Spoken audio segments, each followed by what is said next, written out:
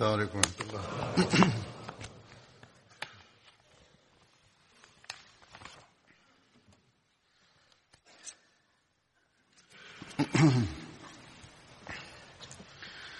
أشهد أن لا إله إلا الله وحده لا شريك له وأشهد أن محمدا عبده ورسوله أما بعد فأعوذ بالله من الشيطان الرجيم بسم الله الرحمن الرحيم الحمد لله رب العالمين الرحمن الرحيم مالك يوم الدين إياك نعبد وإياك نستعين اهدنا الصراط المستقيم صراط الذين أنعمت عليهم غير المغضوب عليهم ولا الضالين.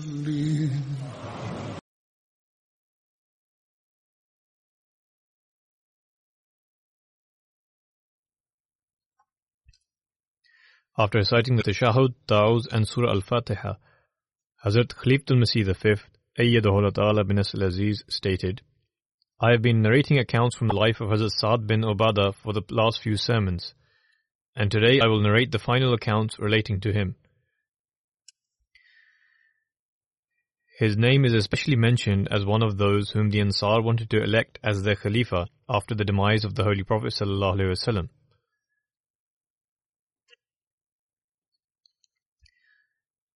Hazrat Mirza Bashir Ahmad Sahib has also written in Siyat Khatam al-Nabiyyin that the Ansar insisted upon electing him as the Khalifa, as he was also the leader of his tribe.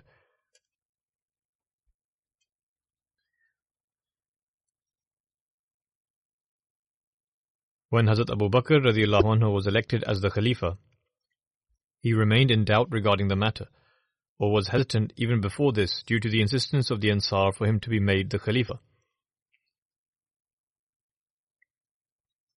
Hazrat Muslim Maud radiallahu anhu has shed ample light on this issue and has also highlighted the importance and rank of the institution of Khilafat with reference to this incident. Hence, I consider vital to mention this incident, and it is a need of the present era as well. However, before I present the writings of Hazrat Muslim Maud radiallahu anhu, I will present one hadith and a historical reference in this regard. It is narrated by Humayd bin Abdurrahman. When the Messenger of Allah ﷺ passed away, Hazrat Abu Bakr radiallahu anhu was on the outskirts of Medina. He came and uncovered his blessed face and kissed it, and said, May my father and mother be sacrificed for you. How pure was your countenance when you were alive, and even now when you have passed away.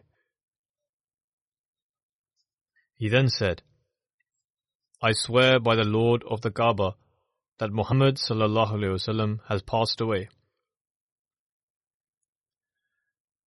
Then Hazrat Abu Bakr and Hazrat Umar radiallahu anhuma moved swiftly to Saqifa Banu Sa'ida. When both of them had arrived, Hazrat Abu Bakr spoke first and began mentioning all the excellences of the Ansar that were mentioned in the Holy Quran, not omitting any detail therefrom, or those that were mentioned by the Holy Prophet sallallahu alaihi wasallam.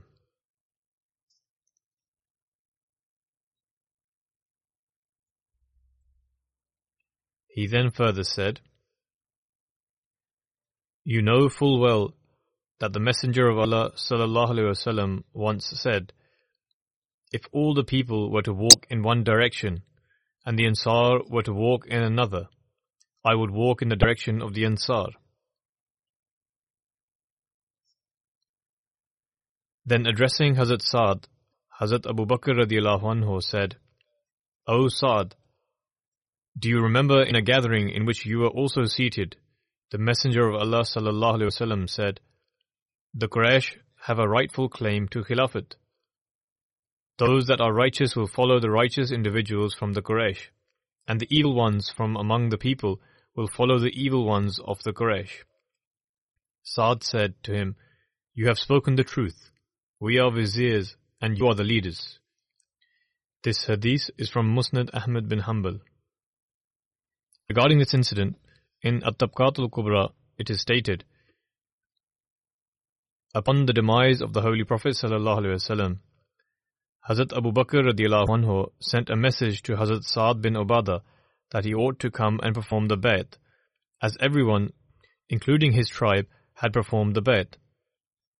He replied, by Allah, I will not perform the bayt until I have not shot all the arrows in my quiver. According to this reference, he refused to perform the bayt. And until I have not fought against you along with those people from my tribe who are with me.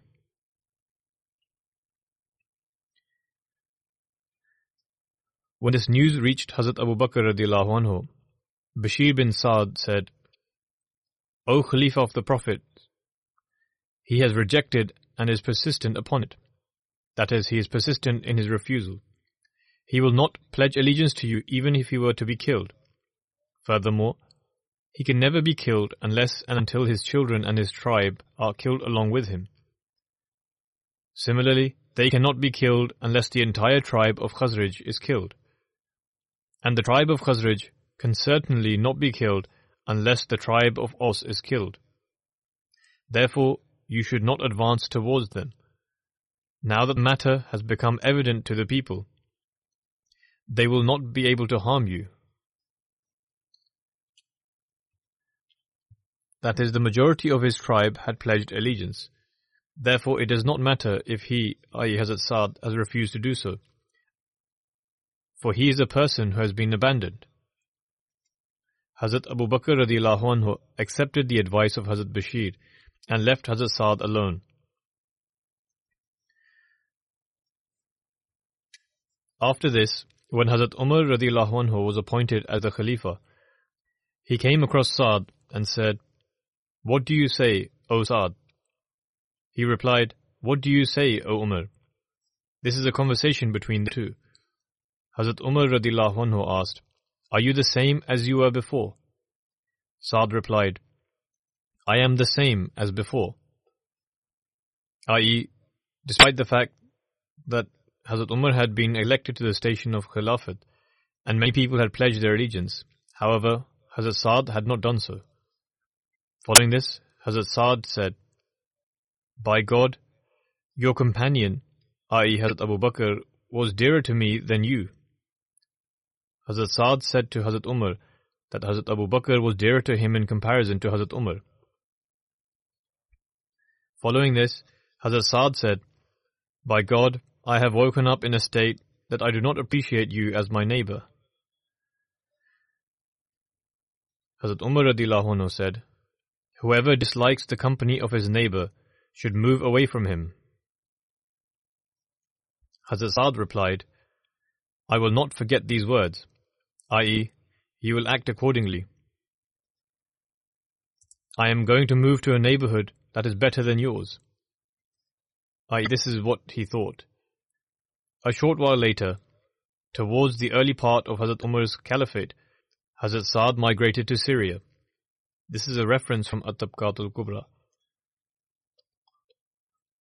In relation to Hazrat Sa'd, there is another narration in which it is stated that he pledged allegiance to Hazrat Abu Bakr radiallahu anhu. Hence, in Tarikh at-Tabari, it is stated, وَاتَّبَعَ الْقَوْمُ عَلَى الْبَيْعَةِ وَبَايَعْ سَعْدٍ. That is, one by one, the entire tribe pledged allegiance to Hazrat Abu Bakr radiallahu anhu, and Hazrat Sa'd also pledged allegiance to him. This is a reference from Tarikh at-Tabari. Nevertheless, as I mentioned earlier, Hazrat Muslim Maud radiallahu anhu has presented various aspects why it is important to pledge allegiance to Khilafat, what is the status of Khilafat, and what is the significance of this action of Hazrat Sa'd's? Hazrat Muslim Maud radhiyallahu anhu states in one of his Friday sermons, Qatl also refers to severing one's ties. When the companions began to differ in relation to Khilafat following the demise of the Holy Prophet ﷺ, the Ansar were of the opinion that it was their due right for Khilafat to remain within them, as they were the natives of that area. At the very least, if there was to be a Khalifa from among the Muhajirin, there should also be one from among the Ansar. That is, there should be two Khalifas.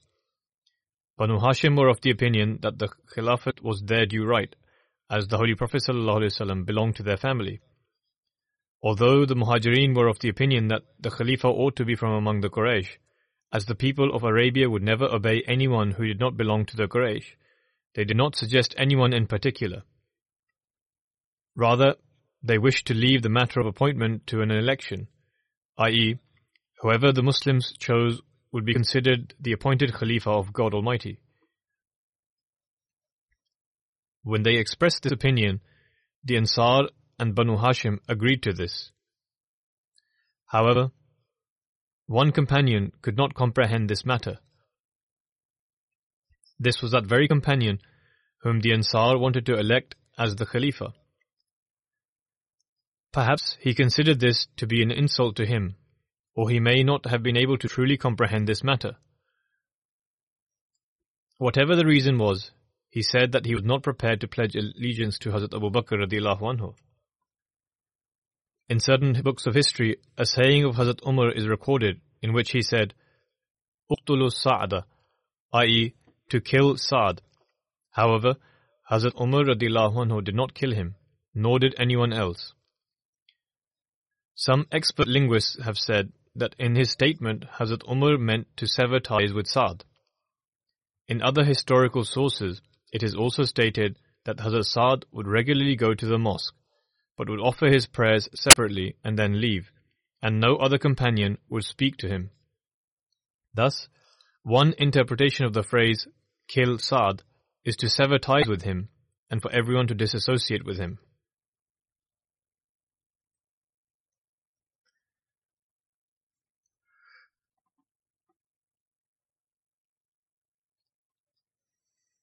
Further, writing about Hazrat Sa'd bin Ubadah, Hazrat Muslim Maud radhiyallahu anhu states in reference to an earlier sermon of his, "In a previous sermon, I mentioned regarding an Ansari companion, and that after the demise of the Holy Prophet ﷺ, some of the Ansar companions believed that the Khalifa ought to be chosen from among the Ansar.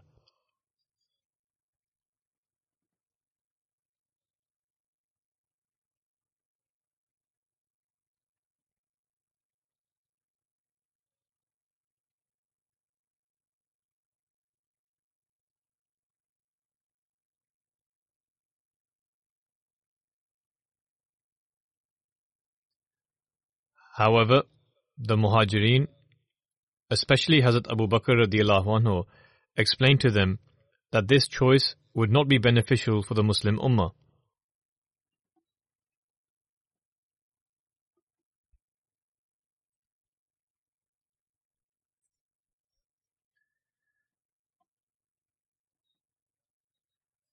Because the Muslims would never accept this, i.e., for a Khalifa to be chosen from among the Ansar. Subsequently, the Muhajirin and the Ansar gathered together and mutually agreed that everyone ought to perform the bayt at the hands of someone from the Muhajirin.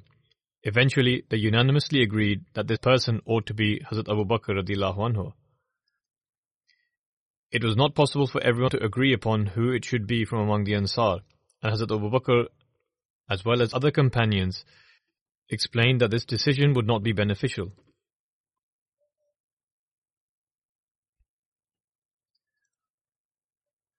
Nonetheless, it was decided that the Khalifa ought to be chosen from among the Muhajirin, and thus it was unanimously agreed that this should be Hazrat Abu Bakr radhiyallahu anhu. Hazrat Muslim Maud radhiyallahu anhu then writes, "In the aforementioned sermon, I said that when Hazrat Saad showed reluctance to perform the bayt, Hazrat Umar radiallahu anhu said, "Uqtulu Sa'ad," meaning to kill Saad. However, neither did Hazrat Umar kill Hazrat Saad, nor did any other companion. In fact, he remained alive until the caliphate of Hazrat Umar. As mentioned in one of the previous extracts, Hazrat Saad remained alive until the caliphate of Hazrat Umar radiallahu anhu and passed away in Syria. Hazrat Saad migrated to Syria and passed away there. Scholars of the past eras have concluded from this that the meaning of Hazrat Umar's statement was not to physically kill Hazrat Saad, rather it only meant to sever ties with him. Furthermore, in the Arabic language, qatl, i.e. to kill, has many other connotations. Despite the fact that in the Urdu language, qatl only means to kill someone. However, when qatl is used in the Arabic language, it has many other meanings, among which one of those meanings is to sever ties with someone.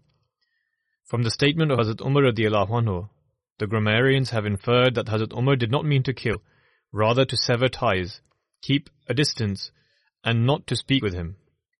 Otherwise, if from this he meant to kill him, then why did Hazrat Umar radiallahu anhu, who possessed great zeal, not kill Saad himself? Or why did anyone from the companions not kill him?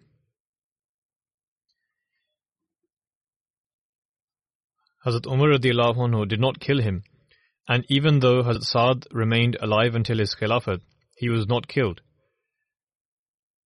According to some narrations, Hazrat Saad remained alive even after the Caliphate of Hazrat Umar, and no companion lifted a finger against him. Nonetheless, it is evident from this that the meaning of kill was only to sever ties, and not to physically carrying it out. Even though this companion remained in seclusion away from the other companions, Hazrat Saad moved away from everyone. Nobody attacked him. Hazrat Muslim Maud radiallahu anhu further says, I presented the example that if one sees a dream in which a person is killed, the interpretation of that dream could be of severing ties or boycotting that individual. Hazrat Muslim Maud radiallahu anhu is referring back to one of his previous sermons.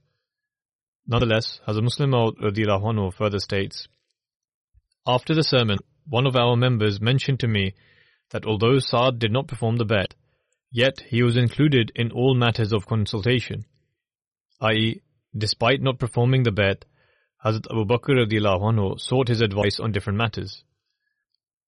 Hazrat Muslim Maud radiallahu anhu then says, there could only be two reasons why this individual said this regarding Hazrat Saad. Either he wished to refute my interpretation, i.e., he rejects the lexical meaning of qatl as mentioned by Hazrat Muslim Maud radiallahu anhu, believing that this was not plausible, or he thinks that refusing to pledge allegiance to Khilafat is not a significant crime. The second reason for the aforementioned statement by this individual could be that according to him, refusing to pledge allegiance to Khilafat is not a significant matter, because Saad did not perform the bayt. He was still consulted on different matters. Hazrat Muslim Maud radiallahu anhu states, a poet once wrote, Ta mard sukhan nagufta bashid, ebo hunarish nahufta bashid. Meaning, a person's flaws and faults are concealed only up until they remain silent. At times when a person speaks, they unveil their shortcomings. As long as they remain silent, their faults remain concealed. But on occasions they speak ignorantly, thereby uncovering their own shortcomings. As a Muslim states, the statement of this person, i.e. the one who inferred that Hazrat Saad was included in matters of consultation and commented on the sermon of Hazrat Muslim Maud, indicates that either he wishes to diminish the significance of pledging allegiance to Khilafat, or he wishes to exhibit his knowledge. However, both of these matters are incorrect. To exhibit one's knowledge will not prove beneficial, because this statement is so far from the truth that upon hearing this, a wise person would be left with no choice but to smile. With regards to the lives of the companions, there are 3 well-known books of Islamic history. Any event pertaining to the history of the companions can be found in these books, and they are Tahzib-u-Tahzib, Al-Asaba, and Usdul Ghaba.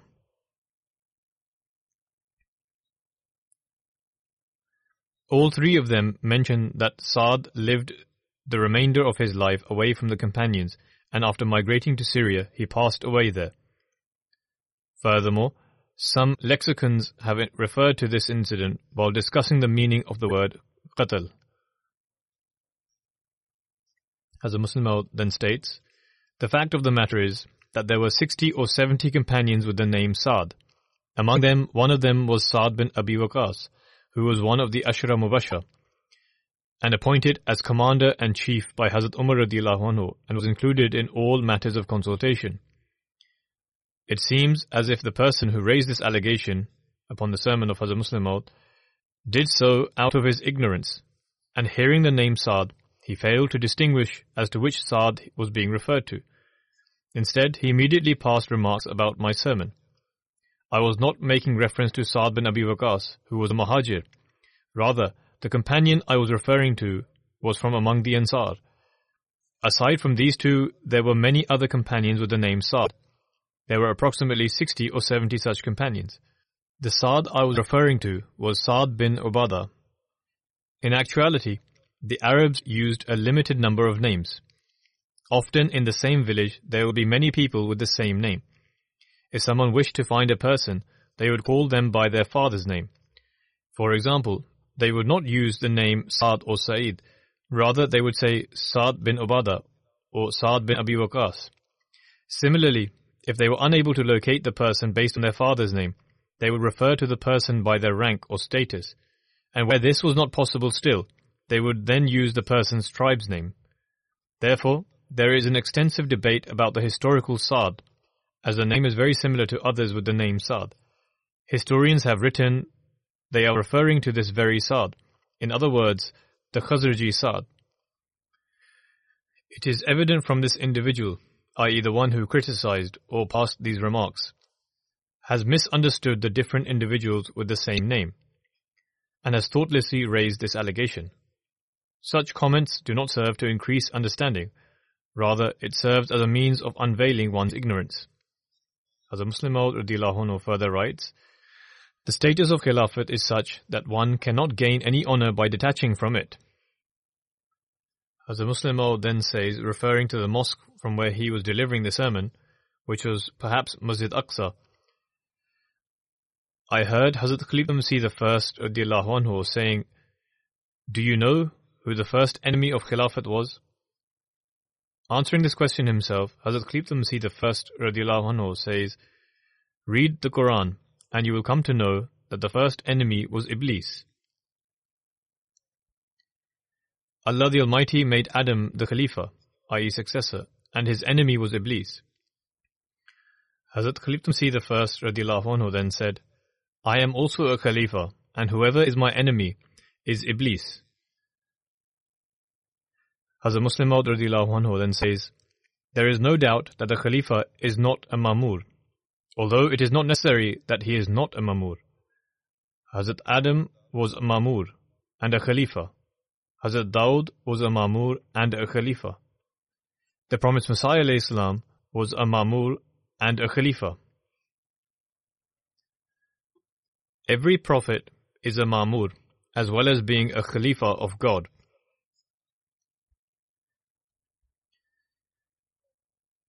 Just as every individual is a Khalifa from one aspect, similarly, prophets are also Khalifas.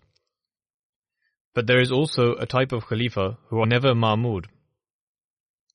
There is no difference, however, in showing obedience to this type of Khalifa and prophets. It is necessary to display obedience in the same way to a Khalifa as it is shown to a prophet. Indeed, there is a clear distinction in the obedience shown to both. And that is, one must show obedience to a prophet because he is the focal point of divine revelation and purity. A prophet is the center of divine revelation and purity. However, obedience to a Khalifa is not for the reason that he is the focal point of divine revelation and purity.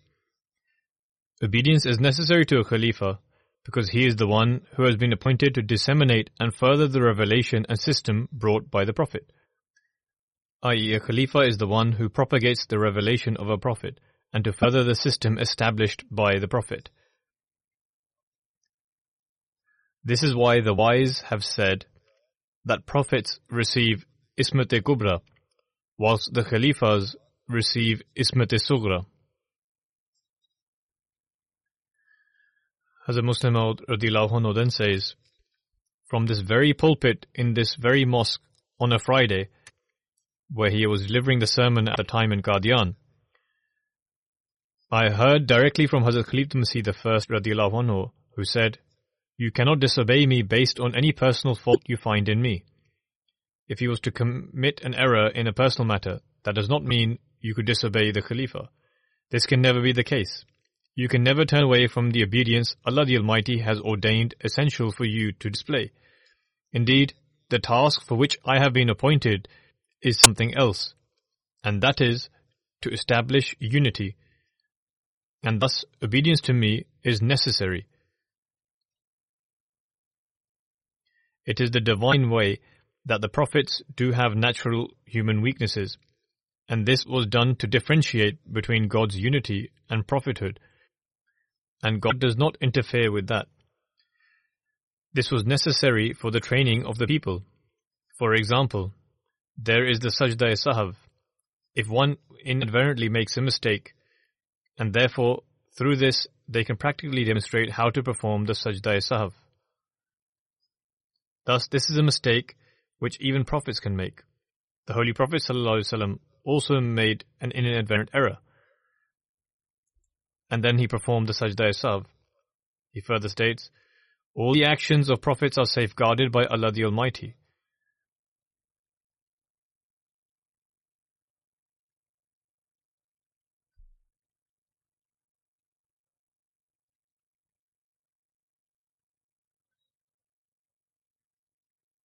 For the Khalifas, Allah the Almighty safeguards all their actions which they perform to progress the system established by the Prophet. A Khalifa will never make such a mistake that will harm the Jamaat or which will convert victory into defeat for Islam. Or if they ever do commit such a mistake, they will immediately rectify it. Allah the Almighty demonstrates His support and protection to all those actions of the Khalifa which are done to further Islam and strengthen the system established to achieve this progress. Even if the Khalifa ever commits an error, Allah the Almighty has made it His own responsibility to rectify it. In short, the Khalifa is not responsible for his actions in relation to the Nizam. Rather, God Himself is responsible. This is why it is said that Allah the Almighty appoints the Khalifa Himself. However, this does not mean that the Khalifa cannot make a mistake. What this signifies is that Allah the Almighty rectifies any mistake through the person of the Khalifa. Or alternatively, Allah the Almighty ensures that no negative effect results from any error made by the Khalifa.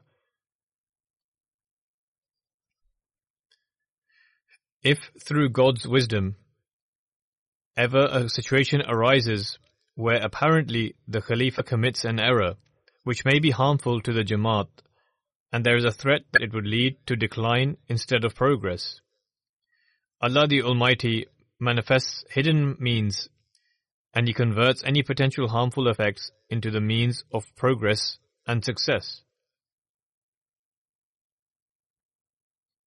This unseen wisdom manifests to cover the oversight in the heart of the Khalifa.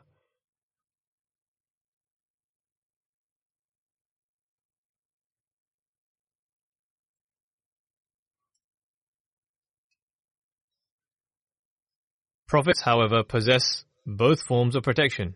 In other words, Ismat-e-Kubra and Ismat-e-Sughra. Prophets are the center of the system of spreading the message of God, as well as the perfect reflection of divine revelation, as well as the perfect embodiment of righteousness. This does not infer at all that it is necessary for every Khalifa to not be the perfect embodiment of righteousness. And although it is possible that in terms of righteous deeds, their status is below that of other saints of God, but even then it is only in a particular aspect of a righteous deed. Thus, where it is possible that there are such Khalifas who are the perfect embodiment of righteousness as well as the center of spreading the message, There may be Khalifas who are lesser in status than others in righteousness, but only in relation to a particular aspect of a righteous deed, but higher in rank in administrative capability in running the system of spreading the message. In any case, it is necessary in all circumstances to obey them, because the system is linked to the siyasat of the Jamaat. Some people will immediately be startled when hearing the words politics of the Jamaat and will be curious as to what this infers. In normal and general terminology, we refer to politics in a negative connotation.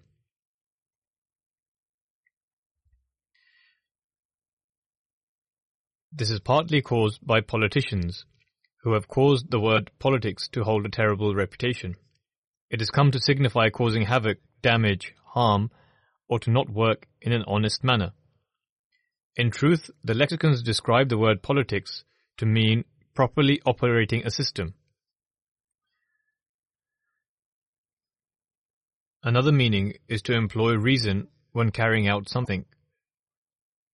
To ensure a system is in place to prevent evil is another connotation. To use reason and wisdom to carry out something and to have the ability to solve international matters in the correct manner are the meanings of politics. In short, this word holds all manners of positive meanings. However, as I have said, we have forgotten its true meanings due to the misconduct of politicians and instead derive negative meanings from this due to our own actions. In any case, Hazrat Muslim Maud radhiyallahu anhu uses the word politics for its positive connotations here.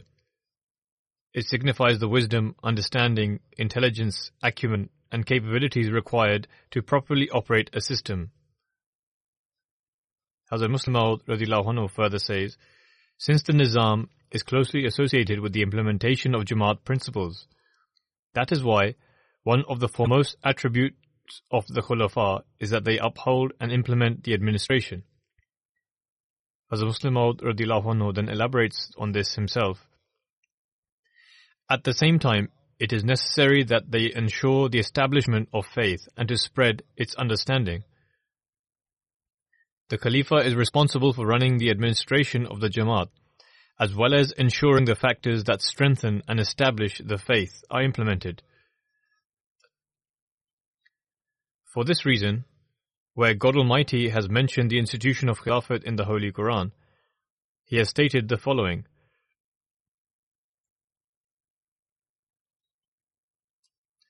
وَلَيُمَكِّنَنَّ لَهُمْ دِينَهُمُ الَّذِي ارْتَضَىٰ لَهُمْ.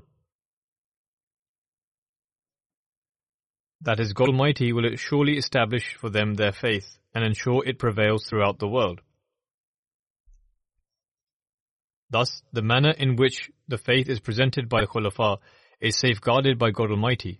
However, this is Hifazat-e-Sughra.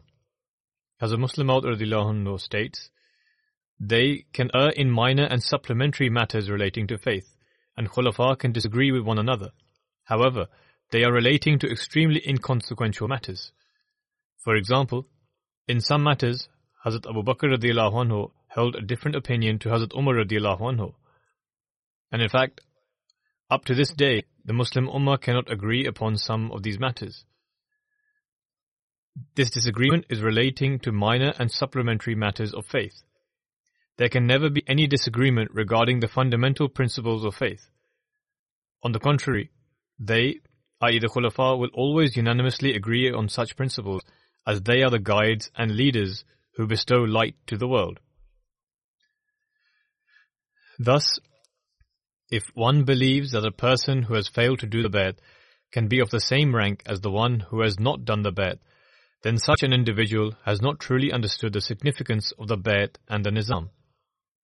In regards to seeking consultation, one must remember that it is possible that one can seek consultation from an expert in their respective field who does not share the same faith as them.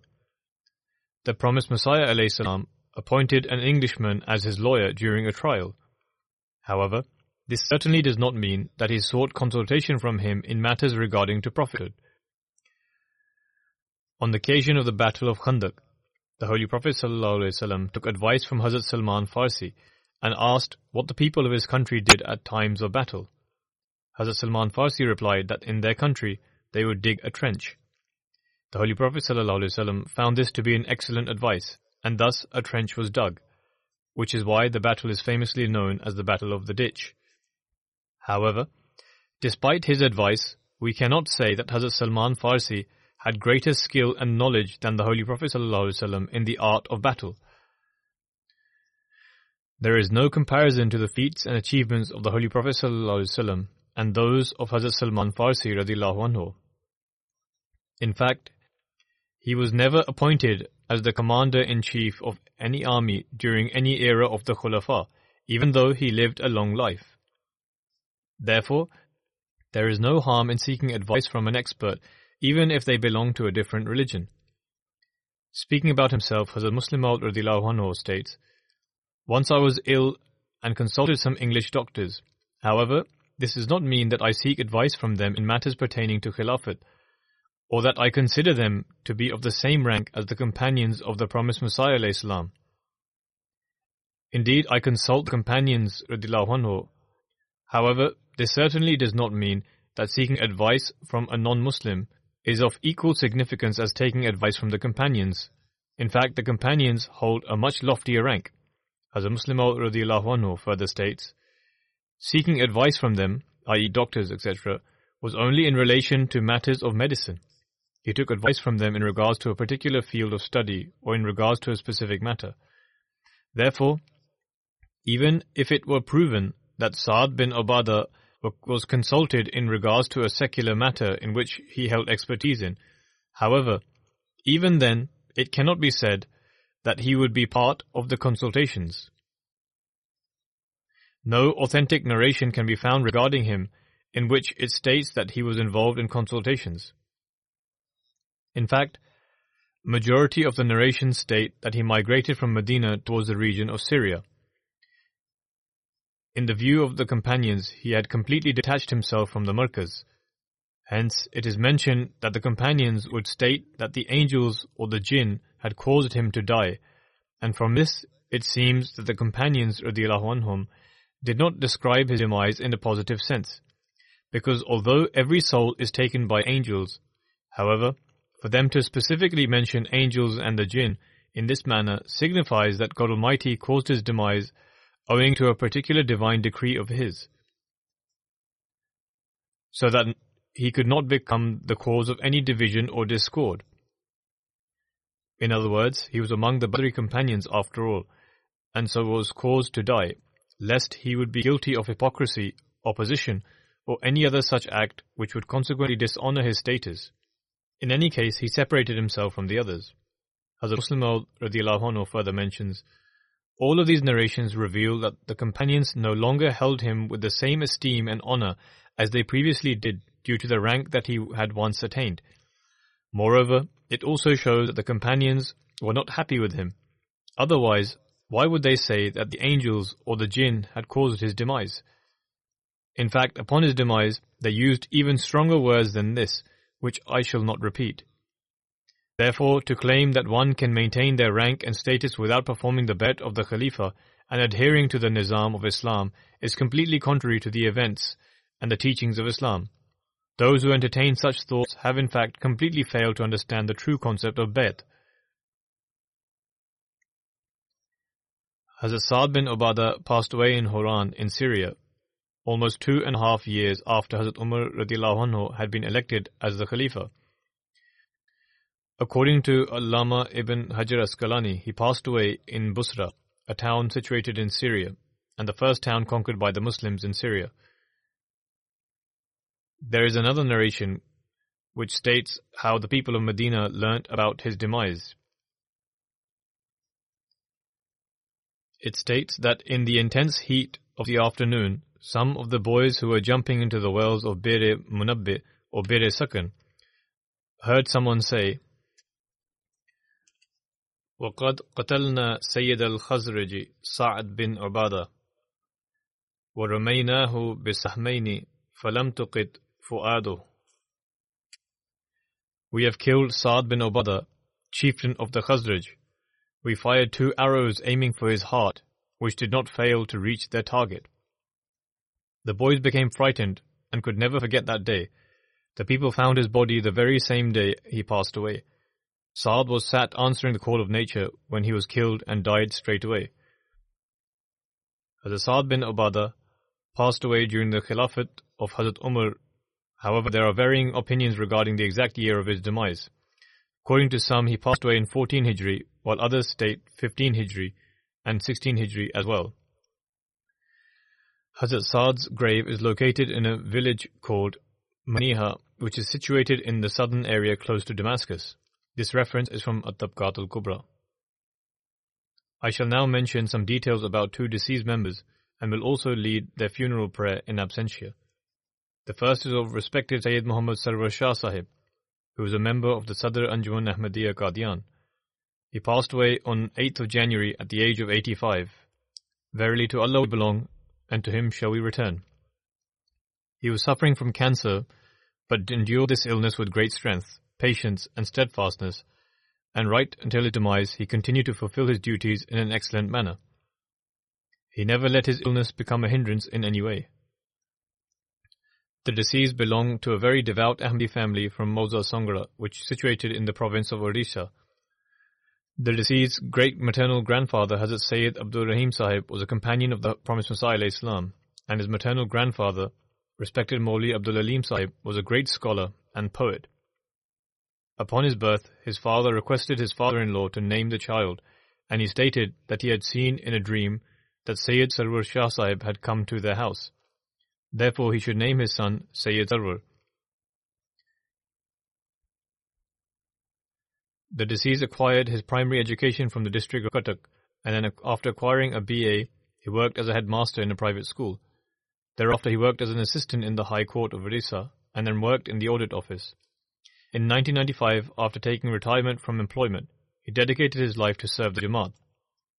In 1996, Hazrat Khalifa-tul-Masih IV, rahimahullah, entrusted various responsibilities to him and also made him in charge. The deceased also had the opportunity to perform Umrah. Hazrat Khalifa-tul-Masih IV, rahimahullah, also appointed him as the auditor and also a one-man commission. He served as the auditor right until his demise. The deceased also had the opportunity to serve as the president of the Qaza board for 9 years. Similarly, he also had the opportunity to serve as the president and as a member for many committees. He also had the opportunity to be a member of Sadr Anjuman Ahmadiyya till his demise. He had great administrative skills, and as I mentioned earlier, he had the opportunity to serve for many years as the central auditor. Hazrat Khalifa-tul-Masih IV, rahimahullah, once wrote in a letter to him stating, "You are working in an excellent manner. Jazakumullah ahsan al-jaza. I admire your expression of devotion without any fear. MashaAllah, you have great observation of very fine and important matters. You should continue to work like this according to your program, and no one shall stop you." Hazrat Khalifa-tul-Masih IV, rahimahullah, then also prayed for his health and long life. The Nazim of Darul Qaza Qadian states, he had a very loving relationship with all the workers of the Qaza department in Qadian. He would try his utmost to quickly resolve the case and issue a decision on the case being dealt by the department. The deceased would very carefully go through the case and would make every effort to ensure the decision was based on justice. He possessed a very sound opinion in delicate and sensitive matters, and would always seek help from Allah the Almighty when dealing with such sensitive and delicate cases. His son-in-law, Dr. Tariq Sahib, who is a senior medical officer at the Noor Hospital in Qadian, states, he was very regular in offering his tahajjud prayers. He would always be punctual in offering his prayers and would offer them in the Mubarak Mosque. When his hands and feet became extremely weak, he would take the support of others and go to the mosque. He would always go on time for the Friday prayer and sit in the first row. He would remain in the mosque after Maghrib prayer until Isha prayer, and would spend the time in offering Nawafil supplication and remembrance of Allah the Almighty. The Nazir-Allah of Qadian has also written that he possessed many excellent qualities. He was very friendly, very hospitable, extremely hard-working, kind to the poor, and very obedient to the office bearers. He had a deep bond with Khilafat and would also urge others to remain firmly attached to Khilafat. By the grace of Allah, he was a Musi, and all his sons and daughters are in the forefront in serving the Jamaat. His youngest son, Sayyid Mahmud Ahmed, is serving in Noor Hospital, Qadian, as a pharmacist. Both of his sons-in-law, Tanveer Ahmed Sahib and Dr. Tariq Ahmed Sahib, are life devotees and serving in Qadian. Likewise, his youngest son-in-law, Sayyid Hassan Khan, continues to serve the Jamaat as a volunteer even after his retirement.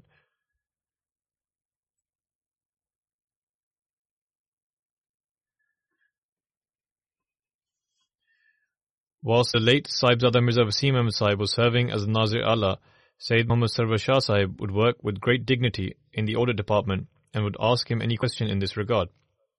He would always say, "There is no one more loving in the whole of Qadian than Mian Sahib.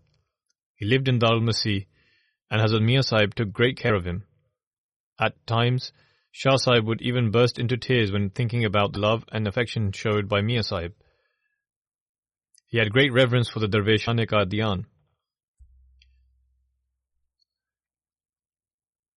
and himself led a very humble and simple life. He also had great affection for Jamia students and would show the utmost respect to the scholars.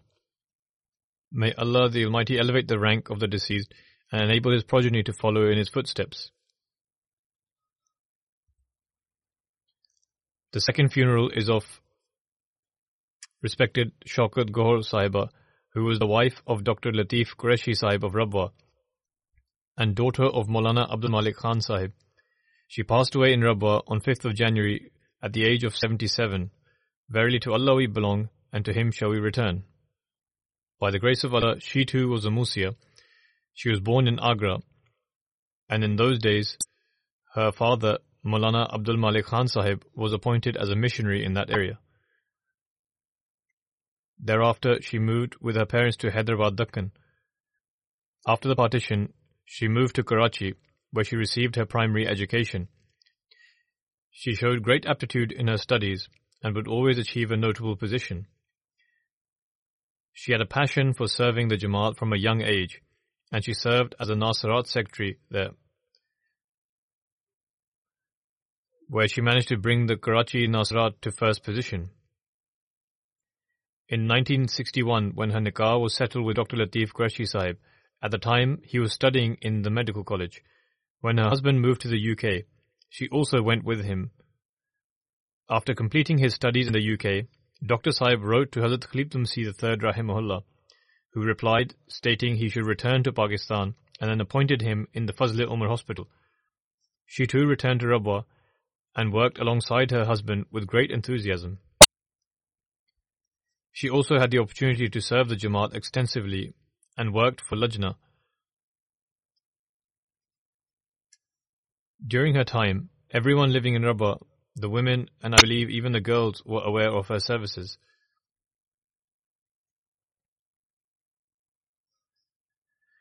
When my mother, Sahibzadi Nasra Begum Sahiba, served as a Sadr Lajna in Rabwa, she appointed Shaukat Sahiba as the General Secretary in her Amila. She continued to offer services in this role for 15 years, and it was from her that she received her training. She served with wonderful administrative capabilities and then also served as a secretary in the Markazi Amila. Thereafter, she was appointed for the General Secretary Markaziya of Pakistan, where she rendered great services for 6 years. Due to her ill health, she had to leave her Lajna responsibilities, but she would continue to give services whenever the opportunity arose, and in whatever capacity possible. She served the Jamaat in different capacities for 50 years, and all the women and girls who worked with her only have words of praise for her. Being kind to neighbors, taking care of the needy, being hospitable, and paying her chanda at the first available moment were some of her distinct qualities. In fact, when the announcement was made this year to donate towards Waqf-e-Jadid, she made a donation there and then. This was a few days prior to her demise on 5th January, and the announcement for the new Waqf Jadid year was made on 1st of January. Dr. Qureshi Sahib writes that in her 50 years they spent together, she was the most exemplary in her conduct as a wife, mother, sister, and daughter. One thing Dr. Sahib has not written here, or the one writing this has not mentioned, is that she was also an exemplary daughter-in-law. Perhaps he forgot to mention this, as she lived with her mother and father-in-law, and in fact her mother-in-law is still alive. And despite her illness, Shaukat Sahiba continued to serve her mother-in-law and take care of her like her own mother. Thus she departed this world after living an exemplary life. She was unwell for a long period of time, but despite that she remained mindful of her responsibilities around the home and would complete all of them. Even in sickness she would never complain and would bear the illness with great patience. She had a deep bond with Khilafat. Among those she leaves behind are her husband, Dr. Latif Qureshi Sahib, 3 sons and 2 daughters. 2 of her sons and 1 daughter is a doctor, and 1 son is an engineer. All of her children are well educated. She taught them in very difficult circumstances. One of her daughters once asked her why she never wore jewelry or had fine clothes made for herself, to which she replied that whatever money she saved would go towards their education. She also said that the only type of jewelry and nice clothes she desired was for her children to attain an education, become valuable individuals for the Jamaat, and to be able to take care of themselves.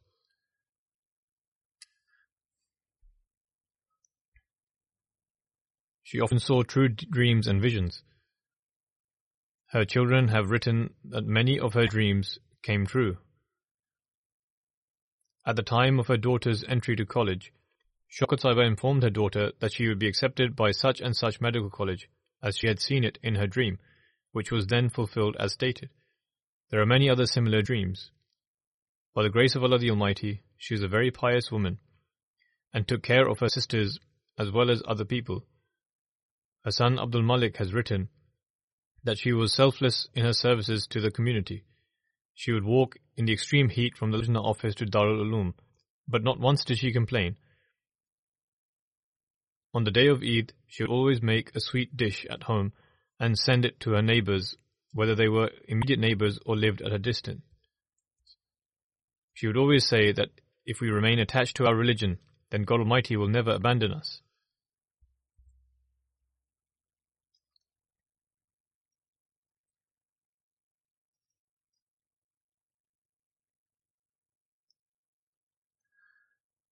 One daughter who lives in the US writes, after marriage and when I had children, she would advise me that in order to keep them away from the bad influences and environment of the US and other countries, I ought to have a loving and friendly relationship with my children.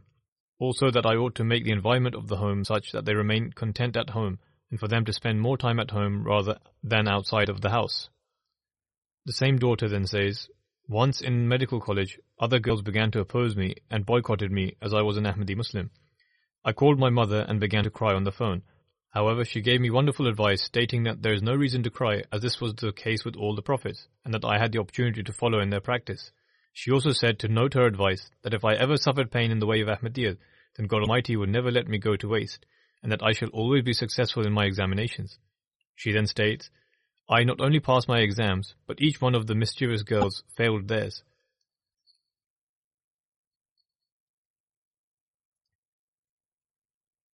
May Allah the Almighty elevate the rank of the deceased and enable her children to follow in her footsteps.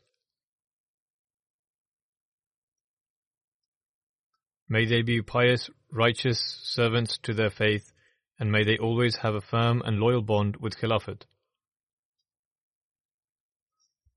As I mentioned, after the prayers I shall lead the funeral prayers in absentia of the 2 deceased.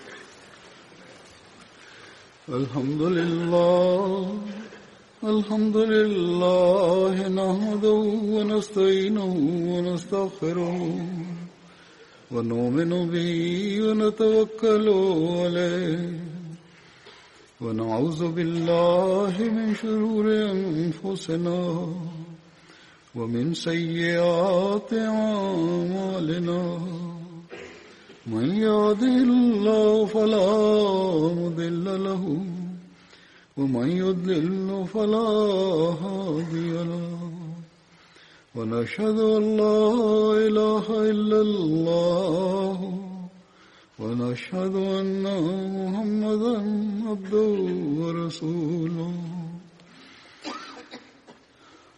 عباد الله رحمكم الله إن الله يأمر بالعدل والإحسان وإيتاء ذي القربى وينهى عن الفحشاء والمنكر والبغي يعظكم لعلكم تذكرون اذكروا الله يذكركم وادعوه يستجب لكم ولذكر الله أكبر